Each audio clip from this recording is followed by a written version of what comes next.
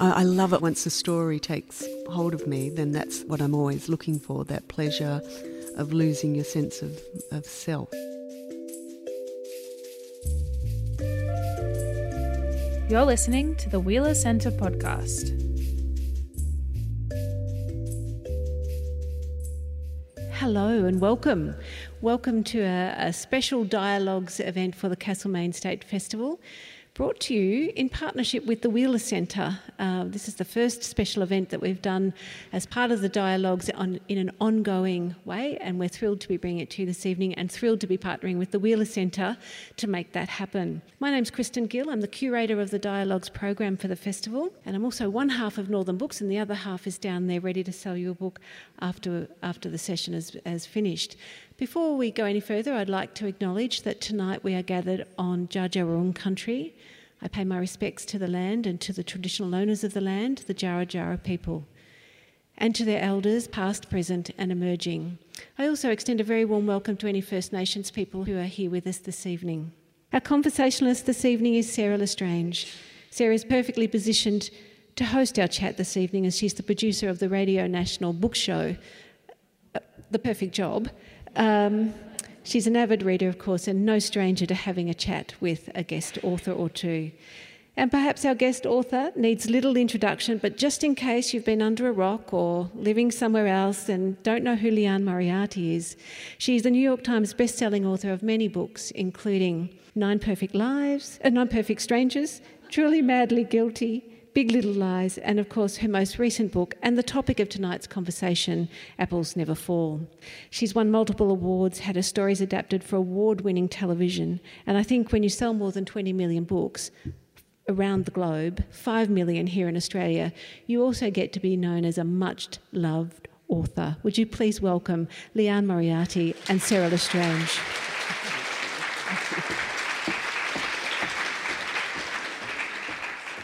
Thanks so much, Kristen, for that lovely welcome. And it's so good to see you all here.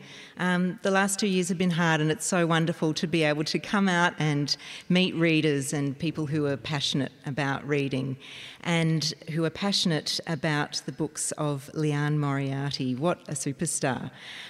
Australia's very own, our top-selling Australian author.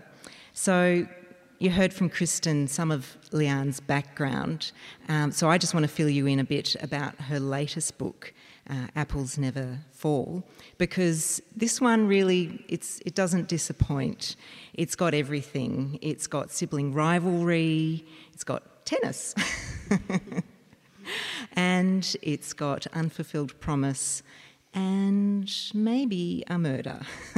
It's about Joy. So Joy's nudging 70 and she's at a bit of a loss at the moment because she and her husband have just retired from their very successful tennis academy. She's taken up listening to podcasts and she's doing a memoir writing course. But then she goes missing and the police get involved, and then the family secrets all start to come out. Please welcome again Liane Moriarty. Thank you so much. Liane, what is it like to be in front of your readers again? It's really special to be in front of real people. When the book came out, Sydney was in lockdown, so we did have a book tour originally planned. So I had to sit at my desk and just do all my events by Zoom.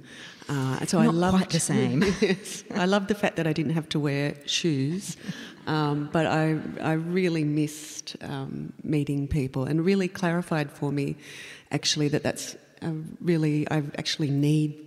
need that to see people. So it took a pandemic for you to feel like you needed that connection? I think it's like everything, that you take things for granted. And because I'm not an extroverted person, I thought, I could do... And I find I find book tours, I get all quite anxious and worked up about it. And I normally go through a process at the beginning of a book tour. I'm very worked up about it, and all the initial events, I'm very nervy. And then I get to a stage where actually I do start to quite enjoy it, and I'm on a roll. But then just towards the end, so normally a tour's 2 weeks, then I start to hate the sound of my own voice, and then I go through this self-loathing, and I think you cannot tell that story again. And I feel like I got drunk at a dinner party and talked about myself too much. So where are you now in that phase? Well, I guess. Well, no. So this is what's made it different because of the pandemic. Now I'm just at the, and maybe it's also my age. Now I'm just at the emotional, grateful, isn't it lovely that we're here stage? And it is lovely indeed. Now, I want to start at the end of your book, actually, Liane. I want to start at the acknowledgements. I always love reading acknowledgements. And, other people do too. Because you say, this one's for you, Mum. So I just wondered if you could just introduce us to your mum, because there is a matriarch in this book. I'm not saying it's the same person, but I just wondered if you could share something about your mum. Oh gosh, it's hard to put my mum into words. She is a little bit like Joy. So many parts of her probably found their way, especially her way of telling a story. There are many tangents, which I know I've started to do myself. My mother knows every single one of she's I'm the eldest of 6 children. She knows all of our friends and all of their all of their children's names. So she's quite amazing with names. Although having said that, I will tell you, she's recently. So I lost my dad just at the start of the pandemic. Oh, I'm sorry. So she's just moved into a retirement village, and she is very social, which is lovely. And because she is so good with names, this was an interesting mistake, because she said to me, "Well, there's a lady here who says she loves your books, and her name's Barb," and so. Well, I signed a book for her, and Mum went up to her villa, knocked on the door and said, "Barb, here's a book for you." And she did say that Barb looked a little bit bemused, but she took the book, and I gave her a big hardcover book, and then a couple of weeks later a lovely thank you card came saying, "Dear Diane and Liane, thank you so much for the book. I'm not sure why you gave it to me. I did find it a little bit difficult, the going back and forth." So clearly she was not a reader of one of my books, but she felt compelled to read the whole thing. So my mum then felt so terrible we had to give Barb chocolates as an apology for having to read your book. I'm not books. Sure. But it sounds like it would have been a pretty busy household. With 6 kids. Very busy, yes. And then when my youngest sister, who is the author, so 3 of us, 3 of the 6 authors, and when my youngest sister, Nicola, was 2, Mum started fostering babies because she just always had to have a baby in the house. So we're for mostly short-term fostering, so the longest we had was a year, so often it was children in need, but also a lot of pre-adoption babies. So in those days, I don't know how it works now, but you'd have, if you were putting your baby up for adoption, you had 6 weeks before it would go to the new parent. So we'd look after, not we, my mother would, because I can tell you when I had my first baby and the very first night waking up through the night, I thought, "Oh, Mum, how did you do it for all those years?" And what do you understand as her motivation for doing that? I mean, it's a beautiful thing to have done, but that's hard work. Yeah, I think she wants to be of service, and she just adores babies. She was the only child in her in the kindergarten. Her photo. It was just so funny looking at it because there's all the children and there's Mum holding a doll. So she's tiny, but she's always has to have a baby. Well, it's so lovely to sort of hear about your background and imagine you in that world of babies, and maybe wondering who those babies grew up to be, planting seeds for your writerly mind. Yeah, possibly. So thinking about this book, Apples Never Fall, what were the origins of it? Because you were meant to be having like a rest year from writing your next book, weren't you? I was. So after Nine Perfect Strangers came out, I'd been working quite hard for a few years, and I had 2 children. And so I decided after Nine Perfect Strangers that I would take a year off, and I was calling it my year of joy. And that happened to be, fortunately, it was not 2020, it was 2019. And the idea was that I would... it sounds so self-indulgent now, but the idea was that I would only do things that brought me joy. Obviously, there's a lot in life you still have to do, like laundry, cooking, and cooking, which does not bring me joy. But I also thought I would take a while before I wrote anything new. But I didn't want to stop writing completely. I thought I'd write some short stories. And so I asked my sister, the next sister down, who is the author, Jacqueline Moriarty, to send me some writing prompts. And she texted me just a few lines describing a bike lying on the grass with a few apples lying next to it. And instead of writing a short story, that became the opening chapter of Apples Never Fall. And so it turned out that writing does bring me joy, but it was lovely to have that. I took longer with this book. Did that also take the pressure off, because you had those very intense years with Big Little Lies, going to Emmy Award-winning, Emmy Awards? Did that take the pressure off, thinking that it was just your year of joy and you just jot some things down? It really did. And so I just absolutely loved writing this book. And so maybe it does... maybe the pace is perhaps at times more leisurely than Big Little Lies, but be patient. I think because of Big Little Lies, I think sometimes some readers think I'm a writer of thrillers, and so then they're not so interested in learning about all the characters in the family. They want the page turner with just who did it. Well, I mean, it's interesting because after 9 books, and I haven't read all of them, but I've read a few of them now. They're remarkably consistent, Liane. I mean, you've managed to keep your voice quite strong, and you really seem to have a strong sense of purpose in why you're writing what you're writing. Well, that's interesting that you say that. I don't know. I don't feel that myself, because every time I sit down to write a new book, I'm flailing about. I'm thinking I can't do it. So no, I don't feel that sense of purpose. I love it once I get. So I just want the story. Once the story takes hold of me, then that's what I'm always looking for. That pleasure of losing your sense of self. And so, what about that sense of consistency in that time? Since that first book was published in 2004. Do you feel like you've changed as a writer? Probably. That's why I was saying perhaps this book, as I've got older and slower, is it taking more time?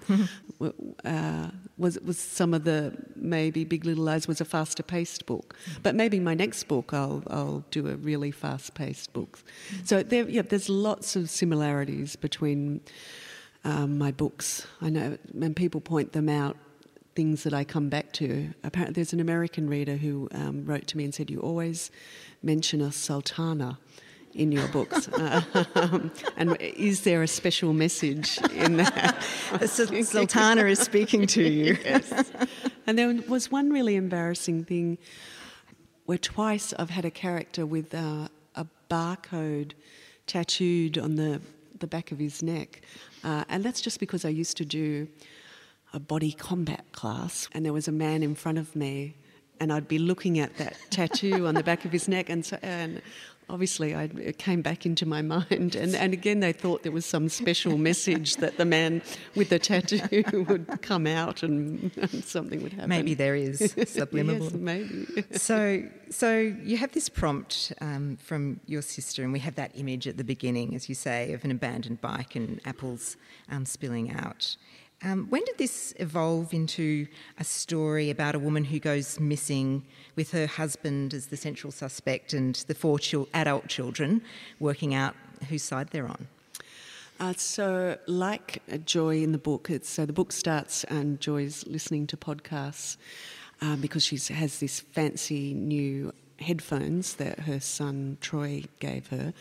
And so my husband also gave me some fancy headphones, and I got into podcasts, and there was I started like a lot of people with true crime podcasts, and sadly there are a lot of cases where a woman goes missing and the main person of interest is her husband, and invariably he is described as a loving father.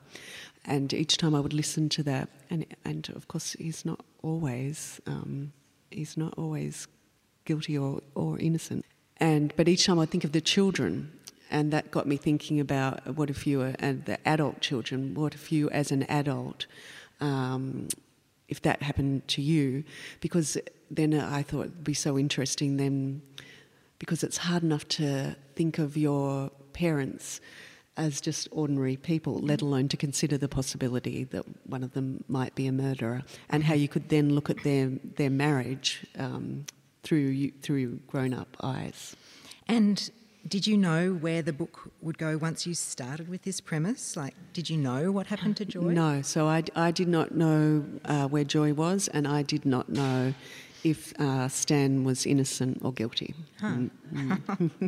So you're discovering sort of as the reader is discovering. Yes, that's right. Yeah, so it's an enjoyable way to write, because I don't know. I sit at my desk each day and I think, I wonder what's going to happen today. But it's also a scary way. Too nerve-wracking. No, it is, because then I think, I hope something's going to happen today. And was this a sort of conscious return to this similar terrain, I guess, of Big Little Lies, in that Big Little Lies deals with domestic violence as well? No, it really wasn't, because it was just that premise, and what I was actually really more interested in was you looking at it was a long marriage, and how you as a grown-up look back at your childhood and things you took for granted. That's what I was interested in examining. But then, of course, because it's a potential murder, then domestic violence has found its way back in. But I think it's for me, it feels entirely different, an entirely different approach. So Joy and her husband Stan, they're retired, and so you understand that she's not missing and having a life at the same time. That the story flicks between the past and the present. So the past being, the past September, October, and then flicks to the present where Joy is missing. But in the past, we're sort of with her, and Joy and her husband Stan, their retirement is sort of given a shake-up. They're not really very comfortable in retirement because they used to be so active with their academy, and a stranger comes to the door, literally, this fantastic literary device. Who's Savannah? So I say Savannah. Savannah? I'll say Savannah too then. You can say Savannah. I don't know. But it's interesting when people read books and they say things in it, but I could be. Is it My Savannah? daughter's always correcting my pronunciation of her friends' names too. Oh, really? So I don't know. In my mind, she's Savannah. And that was inspired by an article that I read about an elderly couple who let a young woman turned up at their house late at night one night asking for help, and they let her in and she stayed the night. And I think there was a subsequent criminal case as a result, which has nothing to do with my story, but I just thought that's an interesting device to have somebody who turns up, knocks on the door, and I had no idea who she was or how she would be involved with Joy's disappearance. But I think because, excuse me, I was writing it during lockdown when I was so sick of cooking, I did make Savannah a wonderful cook because I think that was perhaps my fantasy, that somebody would knock on the door and say, I'll cook dinner for you. All of our fantasies. And Savannah says when she comes to the door, as soon as I saw your house, it just felt so warm and safe, which we know when we read one of your books that something is afoot. All is not as it seems. Do you enjoy planting these sort of signposts and red herrings for your readers? Yes, I do. I love it, though, especially when they come into the book accidentally. So, for example, in this one, there's a scene where the character of Brooke... so the youngest daughter. The youngest daughter remembers... because they ran the tennis school from home, and she remembers one of the tennis students coming and taking a banana that she'd been saving from school, just helping herself to it from her school bag. And that was really just, in the beginning, adding sort of detail to the memories of her life, and also how at times it was very frustrating for these four children to feel like their home was also... belonged to all these tennis students.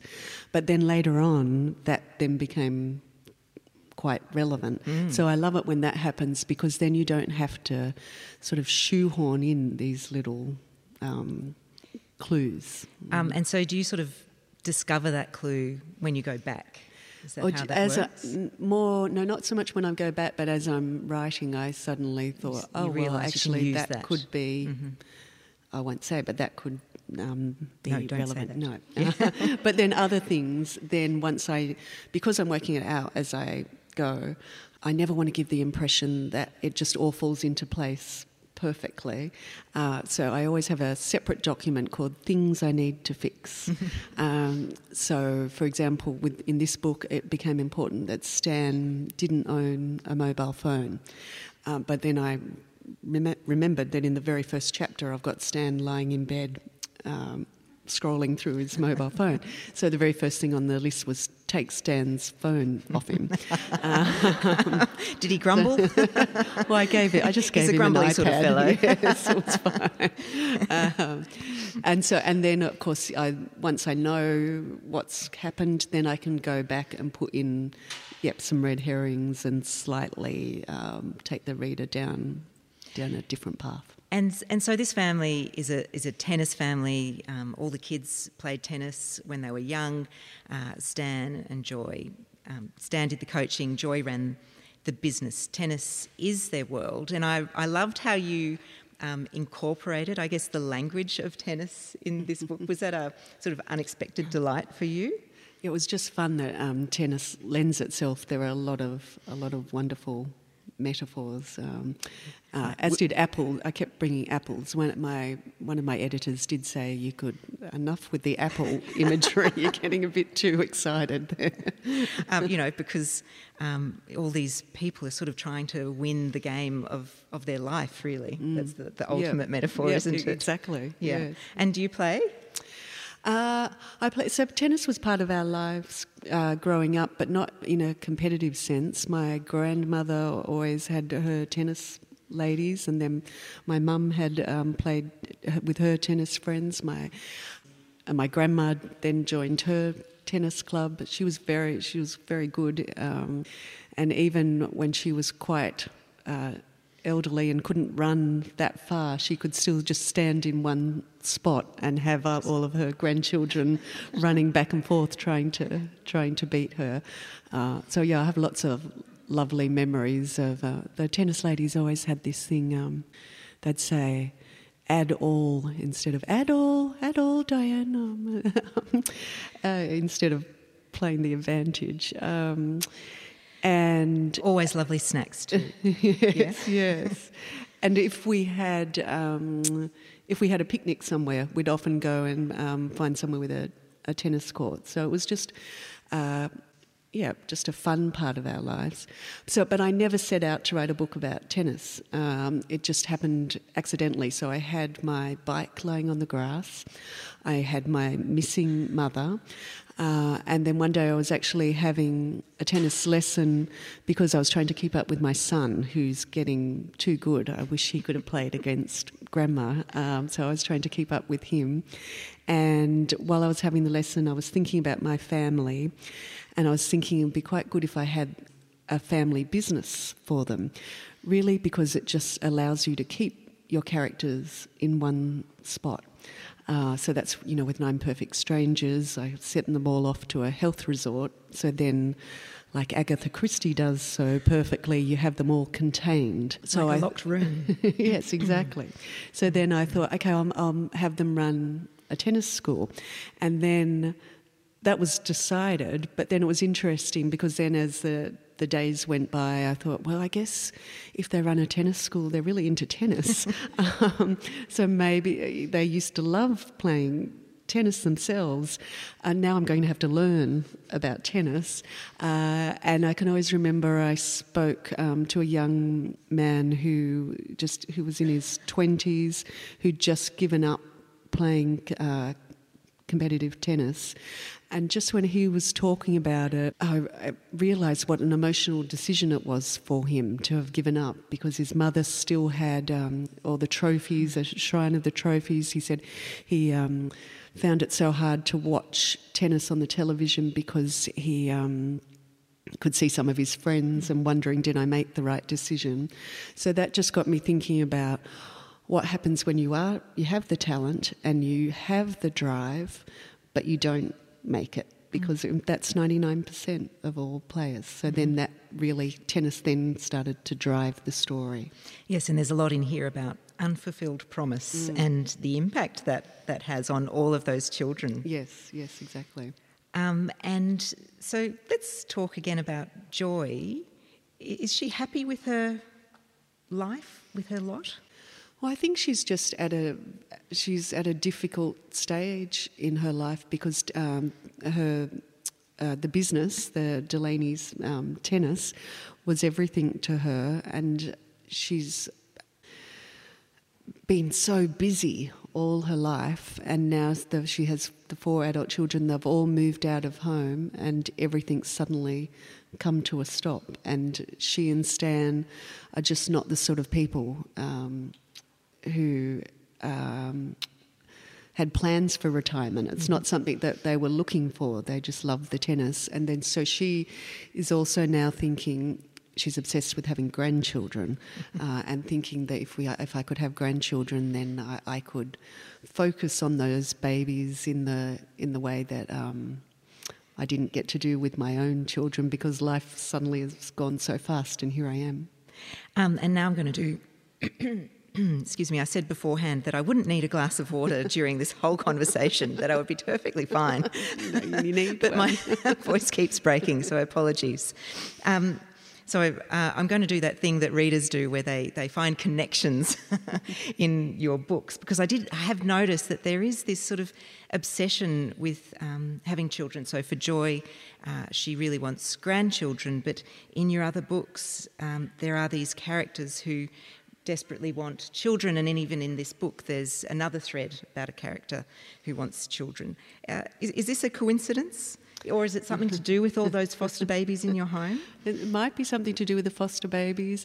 I had my children very late, so I was desperate to have children myself, and I had a difficult time having them, so I was so grateful to get them. So I do think I keep coming back to characters who are childless and desperate to have babies, and I do tend to keep giving them those babies, not necessarily by getting pregnant, but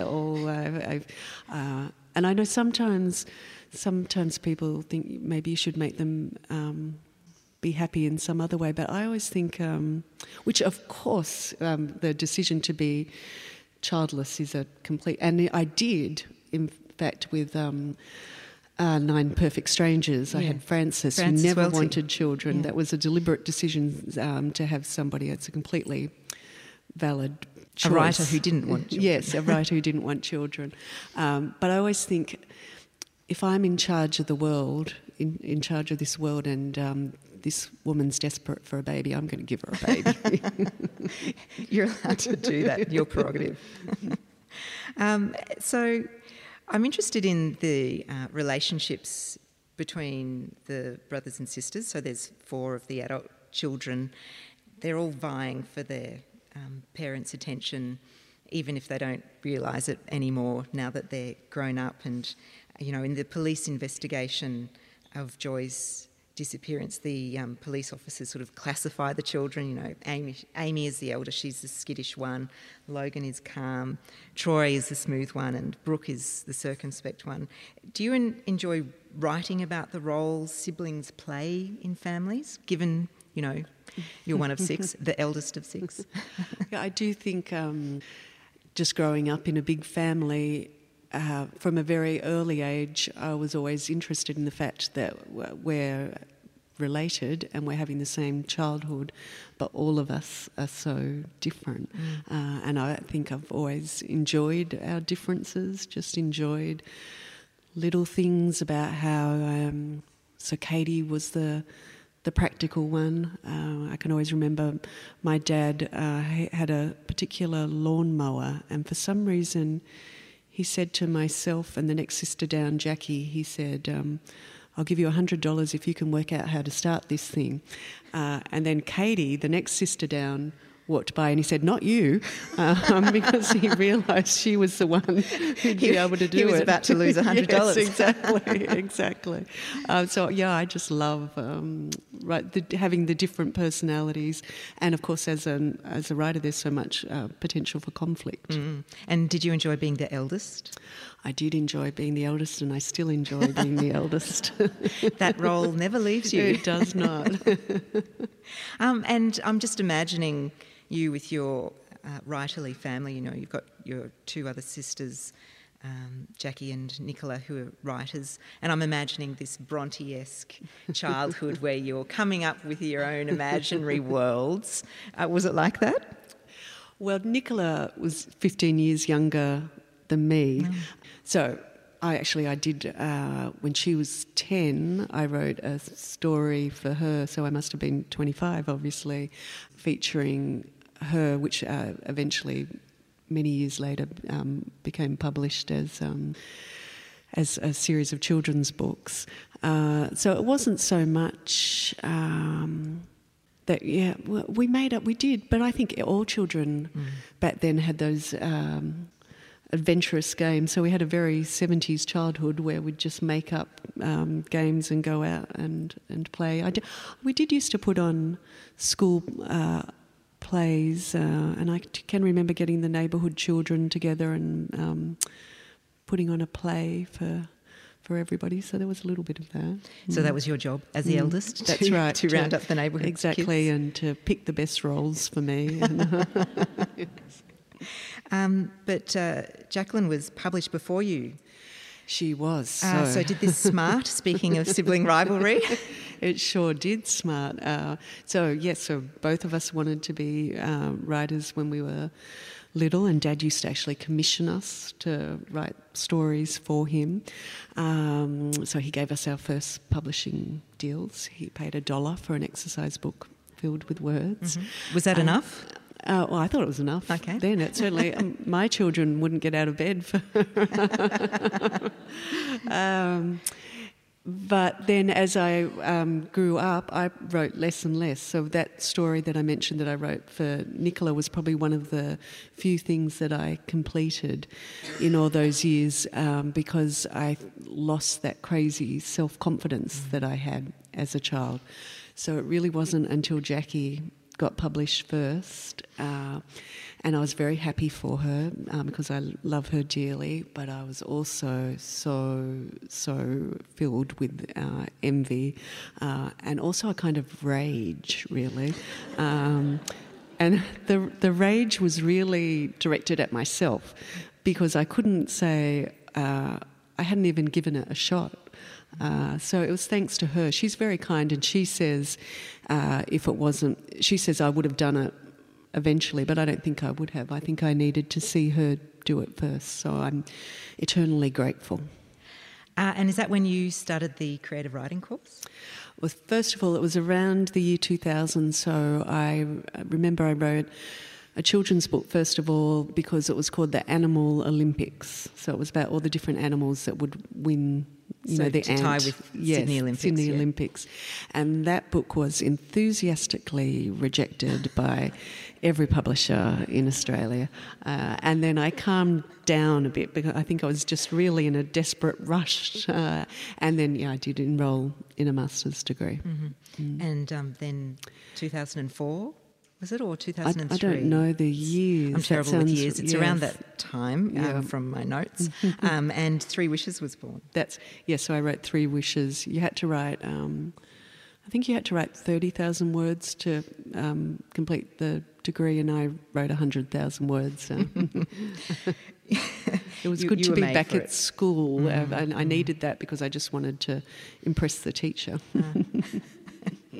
And your sisters, I believe, read your drafts. Is that right? We do. We don't.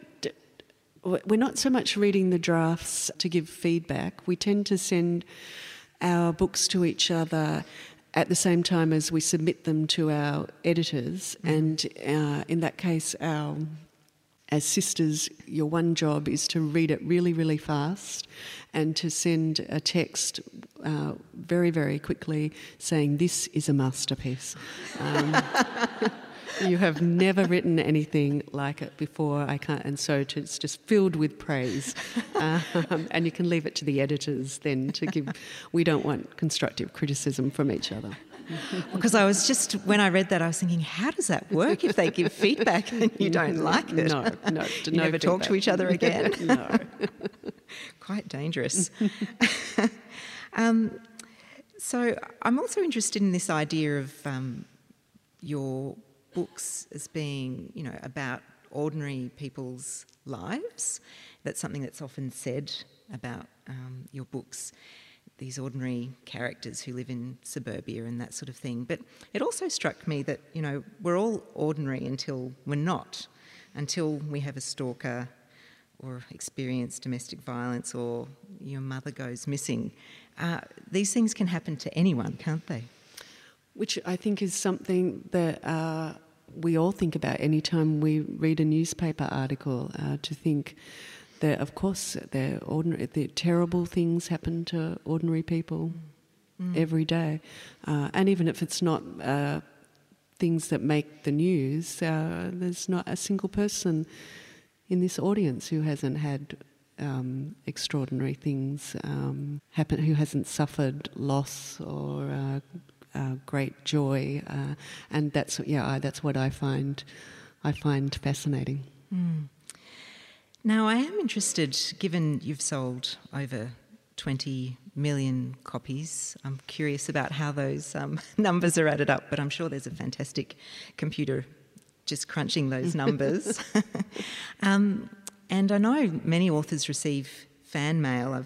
I've spoken to a number of them. I'm sure many of you have read Marcus Suzak, and he receives lots of fan mail, and John Marsden and Chrissy Neen.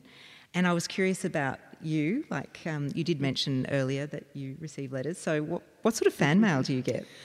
So I used to have my email address there on my website. So I used to get a lot more every day, but it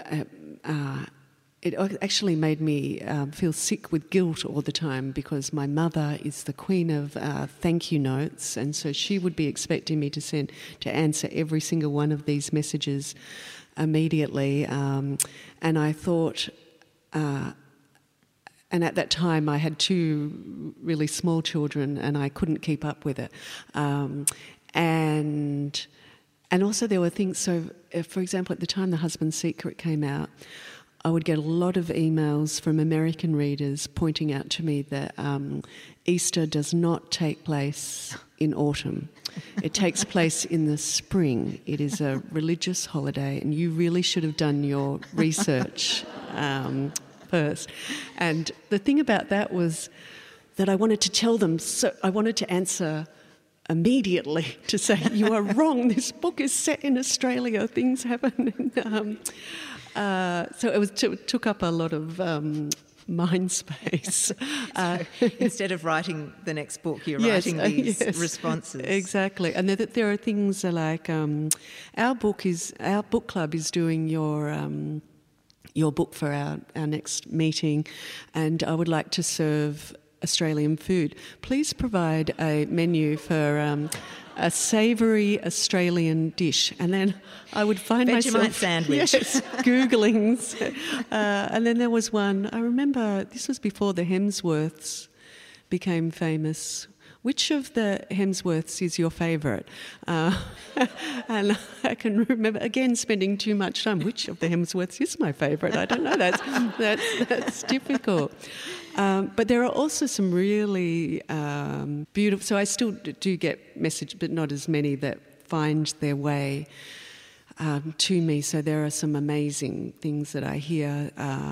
So, for example, I heard from one woman who, after reading The Husband's Secret, which has a character in the book who has Marfan's syndrome, which is a very little-known genetic condition. And after reading the book and reading the description of the character, this woman thought, this really sounds a lot like my daughter.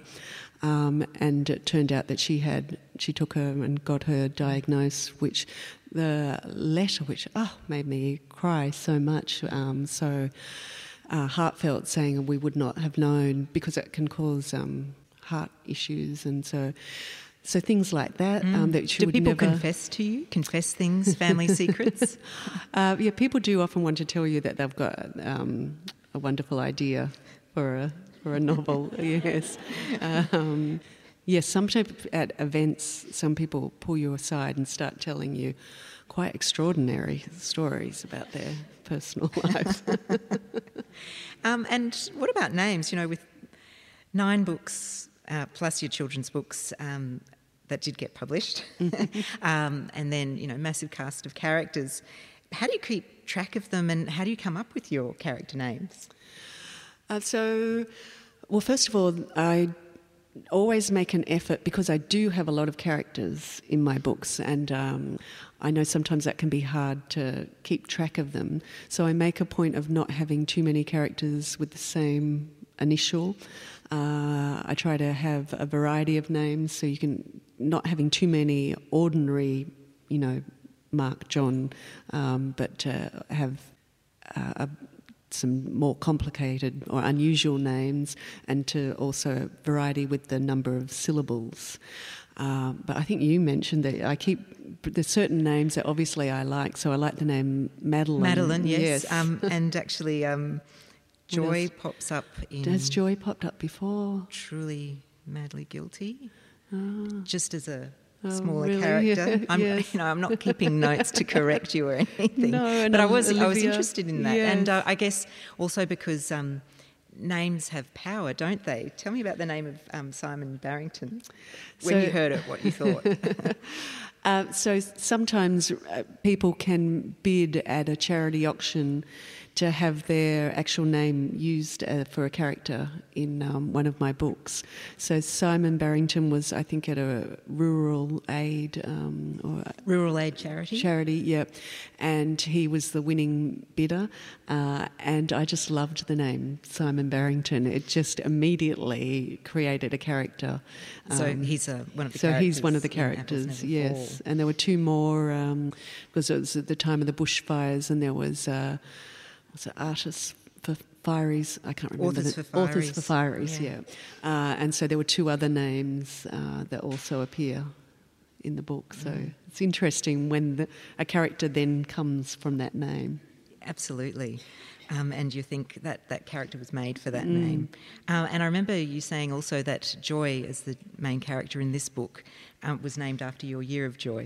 Yes, because I was originally calling the book The Year of Joy, and I think in the very early days I was perhaps even thinking that Joy might do something similar to me with a Year of Joy. So, but then that became that's the problem. Once sometimes a name sticks, and then and sometimes I've used people I know. So I have the character Bonnie in Big Little Lies, and I have a girlfriend whose daughter is called Bonnie, and I remember coming to the end of the book and then saying to her, "Oh, I used Bonnie's name, and I cannot change it. Now her name is Bonnie. I hope that's okay."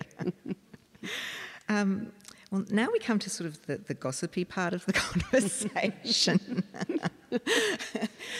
Because, as you know, Liane's had enormous success, like astronomical, really quite hard to believe, with 2 books adapted to the screen, and it just doesn't happen to a lot of writers, and certainly your success as a writer is quite beyond, I think, most Australian authors' experiences. So what's that like? That's so how do you deal with that? How do you deal with that success, I guess, is the more sensible question. Well, there are wonderful... So there are just... It's just been a lot of fun, I have to say. But there are always people to keep you in your place. So, for example, even at a glamorous event like going to the Emmys, so I was there with my husband in the back of the car, and we're all dressed up and driving to the Emmys, and a policeman stops the car and said to the driver, "Have you got a celebrity there with you?" And the driver said, "Nope." So then the policeman said, "In that case, this way." He didn't get a tip then. No. And there were just lots of, even again, I think it was the Emmys, somebody from the US was emailing me all about going, and she was saying, "And you will not be going to the Governor's Ball." I think it was called the Governor's Ball. I'd never heard of this ball, but it was very clear that I needed to know I would not be going. And I wrote back saying, "I understand, yours, Cinderella." So and I remember seeing an interview with Emma Thompson talking about how when you go to these events, there's always somebody there to say you're not quite as important as somebody else, so you stand here and not there. But to be honest, it's just been a lot of fun. It's just been a pleasure from start to finish. I know some authors do not have such a good experience. They maybe feel sidelined, or they're not happy with the adaptation. Whereas for me, I took a step back anyway. I was offered the chance to write the screenplay. But because part of the pleasure for me in writing is finding out what happens, there'd be no pleasure for me in writing an adaptation of my own book because I already know what happens. So I was always happy for them to make whatever changes they wanted. But they kept me involved in such a lovely way. So just getting to go visit the set, just seeing how it all comes together. And I also found... I thought that these actors would be quite jaded and not care as much as they cared. I thought, but I've actually found it quite inspirational how much their passion that they put into the job. And so they respected you as the writer, as the creator of this world that they're acting in. Yeah, and it was just good fun. But you did get to write the novella for the season 2 of Big Little Lies, and you did get to imagine, what actress you'd like in a certain role, and then you got it. So tell us about that. I did. So that was different because I was offered the chance to say, would you like to give us some ideas for how the new season could carry on? So that was different from adapting my own work. And I can remember saying to my sister, well, should I do this? And she said, well, just do it and have fun with it, and why not write a role for your favourite actress? So I thought, oh, well, I will write a role for Meryl Streep. And I can remember originally I was actually calling the character, so this was the character of Celeste, her mother-in-law. I was actually calling her Meryl as I wrote it. And then I thought I'll find out Meryl's middle name just for my own pleasure and use that. And then I found out that Meryl's real name is actually Mary Louise.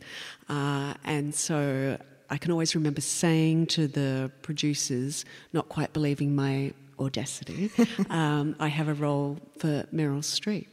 And they were laughing at me saying, oh, Liane, you've become so Hollywood, getting on the phone saying, get me Meryl. But then, one day I got an email saying, we got you Meryl. Wow. Well done. And then it did go to my head. I then was saying, get me Oprah. And I was quite serious. I wanted Oprah, but I didn't get Oprah. We've come to the end of our night. It really has been wonderful. Thanks to the Wheeler Centre and the Castlemaine State Festival for hosting this event with Liane Moriarty. Thanks to our wonderful Auslan interpreter, Leah Collins.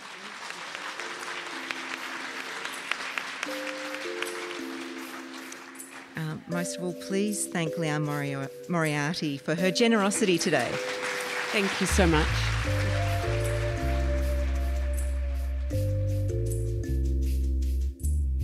That was Sarah Lestrange in conversation with Liane Moriarty on the Wheeler Centre podcast. This event took place on the 4th of May 2022 at the Castlemaine State Festival. You can find more from the Wheeler Centre by visiting wheelercentre.com.